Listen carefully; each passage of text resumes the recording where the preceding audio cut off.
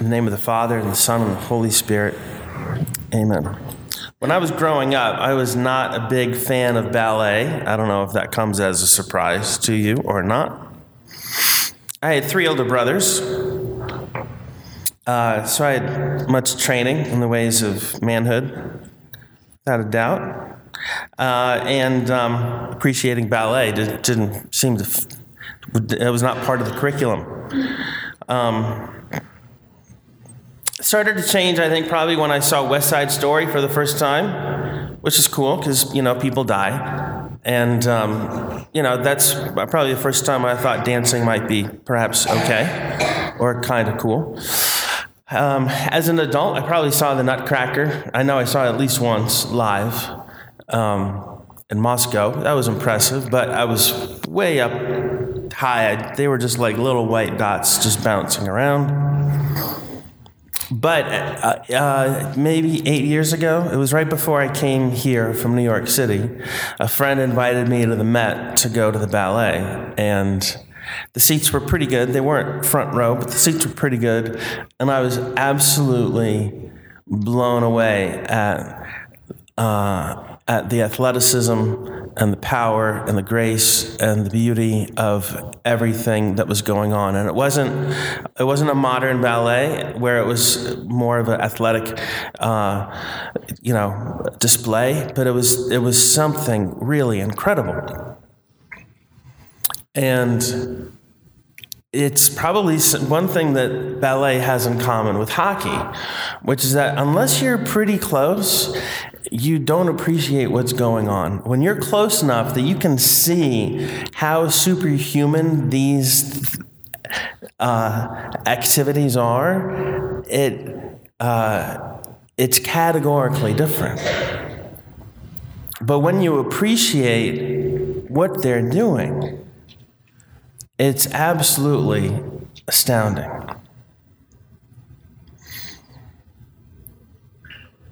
You realize then that becoming a ballet dancer or becoming a hockey player isn't just a matter of watching them and imitating them, watching what they do and then trying to do the same thing. You can't get there from here. There are muscles that you don't even have that you need in order to be able to do what they do.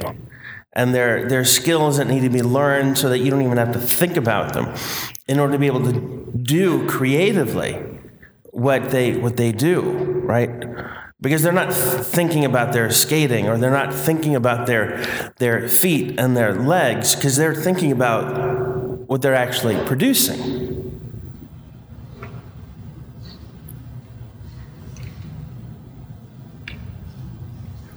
You can't read the Beatitudes and say, okay, I'm going to do that. If you understand what the Beatitudes are, if you think about it, and realize that this is the description of holiness, this is really the description of the suffering servant, this is the description of Christ on the cross, you can't just simply say, those are nice, I'll do likewise. That's impossible. You can't get there from here. And since we're talking about something supernatural, it's even that much more impossible to just simply get there by virtue of trying to imitate what you see, or trying to get there by human effort and determination. It is a work of grace to make you holy. Without divine grace in this way, you might be able to do some impressive things because you were made in the image and likeness of God. So there are things you can do by virtue of your intelligence with which you were born, your wit, your personality. There are things you'll be able to do that please people. There are good things you'll be able to do. There are bad things you'll be able to avoid, perhaps mainly through fear. But still, but becoming holy is utterly impossible by these ordinary efforts. It is only by being completely open to the work of God, completely receptive to divine grace, that we can be made holy. So we can't make the effort to become holy. We can make the effort to have an interior life, to have a life of prayer, which is much more than just simply a life of saying prayers. There has to be an actual relationship with the Lord, which involves time spent just with Him, doing nothing else.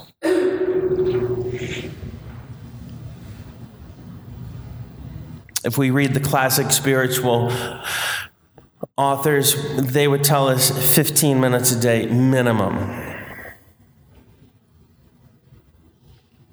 which translates into a rosary prayed very slowly, where you're not really thinking about the prayers that you're saying. You're just simply being lost in this meditation on our Lord. You're just simply with Him. The prayers and the beads simply sort of a non-chronological way of keeping time. It's another way of also helping you stay focused and not thinking immediately about the coffee that you want, or the dinner you're supposed to make, or what's waiting for you in the office a few hours from now. We can't make the effort to become holy, but we can make the effort to have an interior life. The second reading today adds an element of urgency to it. If Christ is preached as raised from the dead, how can some of you say there is no resurrection of the dead?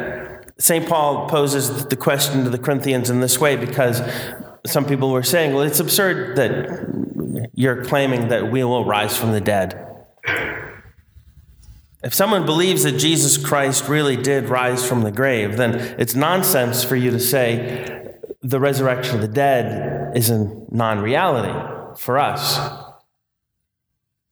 If it's a non-reality for us because it's impossible, then it was impossible for him. But you say that he rose from the dead. Do you really believe it? Because if you don't believe in the resurrection of the dead, all of this is nonsense. The only reason why the Christian faith makes any sense whatsoever, the reason why it's actually worth doing, besides the fact that it's true, but the reason why its truth is evident is that this leads to eternal life. That's the only thing it offers. That's the only thing it promises, is eternal life. If there is no resurrection after the dead, we are utterly silly and stupid and giving up and making sacrifices for naught. The only reason why this makes sense, the only reason why this is worth doing, is for eternal life, is for the resurrection of the dead. So the Beatitudes refer to that, right? Rejoice and leap for joy in that day. Behold, your reward will be great in heaven. But St. Paul makes it clear to the Corinthians, this is the only thing that you have to look forward to. It's not like there will be many other rewards and many other compensations. It is the resurrection of the dead for which we do all this, for eternal life. Right now, it might not seem so important because there's other things that we have to look forward to today and tomorrow, and maybe for a few weeks and maybe for a few years, but really, in a very short period of time, the resurrection of the dead is the only thing that will matter to all of us. Whether or not we rise to eternal life is the only thing that will matter, and it will be everything. That's the goal, is beatitude with God, perfect holiness with the Lord in heaven. So we really should ask ourselves and remind ourselves, is that what I want? Do I want that? Because it means I want something that's impossible for me to achieve on my own. So what am I doing to try to arrive at that point? Am I living an interior life so that will eventually happen? Or am I saying cynically, I deliberately do not want that to happen, but I don't want to end up separated from God forever. So I want something in the middle, right? To just barely avoid displeasing God enough that I'm separated from him mortally. Problem with that is that we eventually get to the point where we've actually developed an aversion to becoming holy, where we actually don't want to be holy. And that's a really dangerous position to be in. Because you can't say, I want the life of heaven, but I don't want to be holy. Well, which is it that you want? Because you're saying two completely different things. I've been on retreat all this past week, so if you didn't see me Sunday evening through Friday evening, that's why. And there's something that struck me on Friday that I'll probably repeat too many times.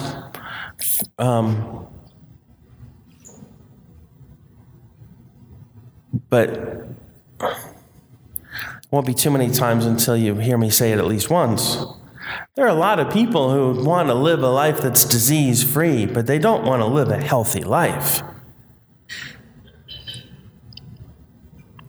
And by the same token, there's a lot of people who want to live a life that's free of evil, but they don't want to live a holy life. So we have to choose.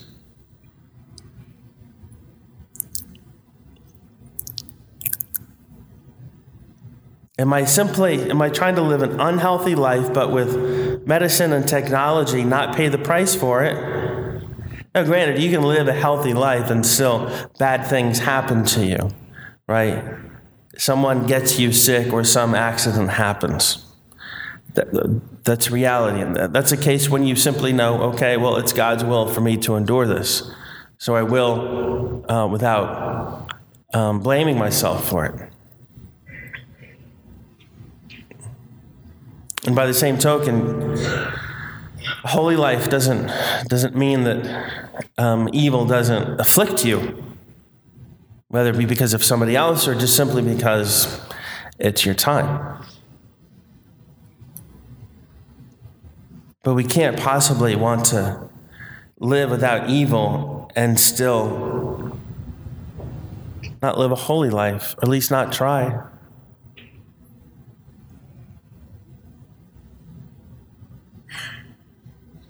So the Lord is reminding us that ultimately we do want to become holy. Eventually, that will be the only thing that we desire. And if we're more deliberate about it now, we'll open ourselves up to the means that make that possible. Having been fed with this heavenly food, we pray always to desire it and to seek it out. We don't know how to become holy. I would barely know how to put on hockey skates, let alone toe shoes. I certainly don't know how to be holy, but we can be willing to be taught. We can open ourselves up to the one who not only shows us how to do this, but actually does it inside of us, who makes it possible by living within us.